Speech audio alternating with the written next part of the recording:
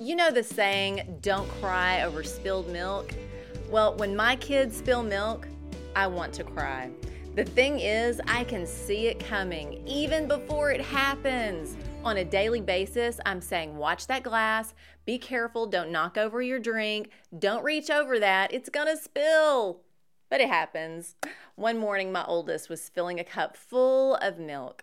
I, of course, get nervous and say, please be careful, but I try to let it go and trust she's got it. I look away, and next thing I know, down it goes. Milk running all over the counter and all over the back of our 70-pound dog that happened to be laying on the floor right below. Joy. Spilled milk. I wanted to cry. My youngest had Spirit Week at school. It was Neon Day. Shine bright against drugs. We had pulled together the perfect outfit, neon orange pants we found in the back of her closet, neon orange and black shirt that used to be her sister's, matching bow and hot pink scarf. She was rocking some neon. Well, she was eating a very full bowl of cereal. Yep, down it went. The entire bowl all over her perfectly matching neon orange pants and shirt. 8 minutes before we were supposed to be out the door for school. I literally said out loud, keep it together, Mama. We went into triage mode. What can we save? What can be dried? The pants were a no-go. The shirt we managed to dry enough to work.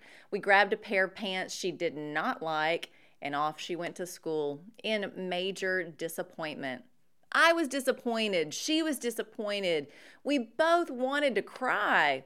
In the moment, I could have so easily shamed her and made it worse. Thank God I held my tongue. I took a deep breath and we figured it out together, recognizing accidents happen. It's okay. It's just milk.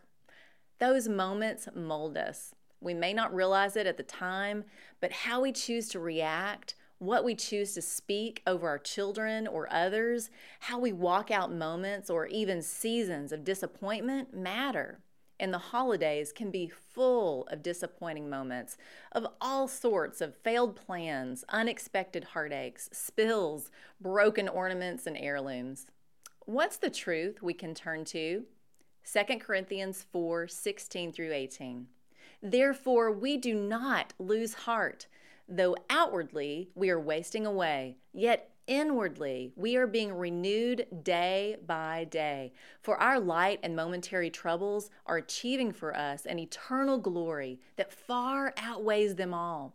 So we fix our eyes not on what is seen, but on what is unseen, since what is seen is temporary, but what is unseen is eternal.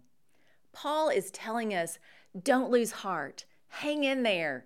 I know you're hurting. I know you're disappointed. I know things don't look like you planned. Look up. Eyes on Jesus. This world is not your home.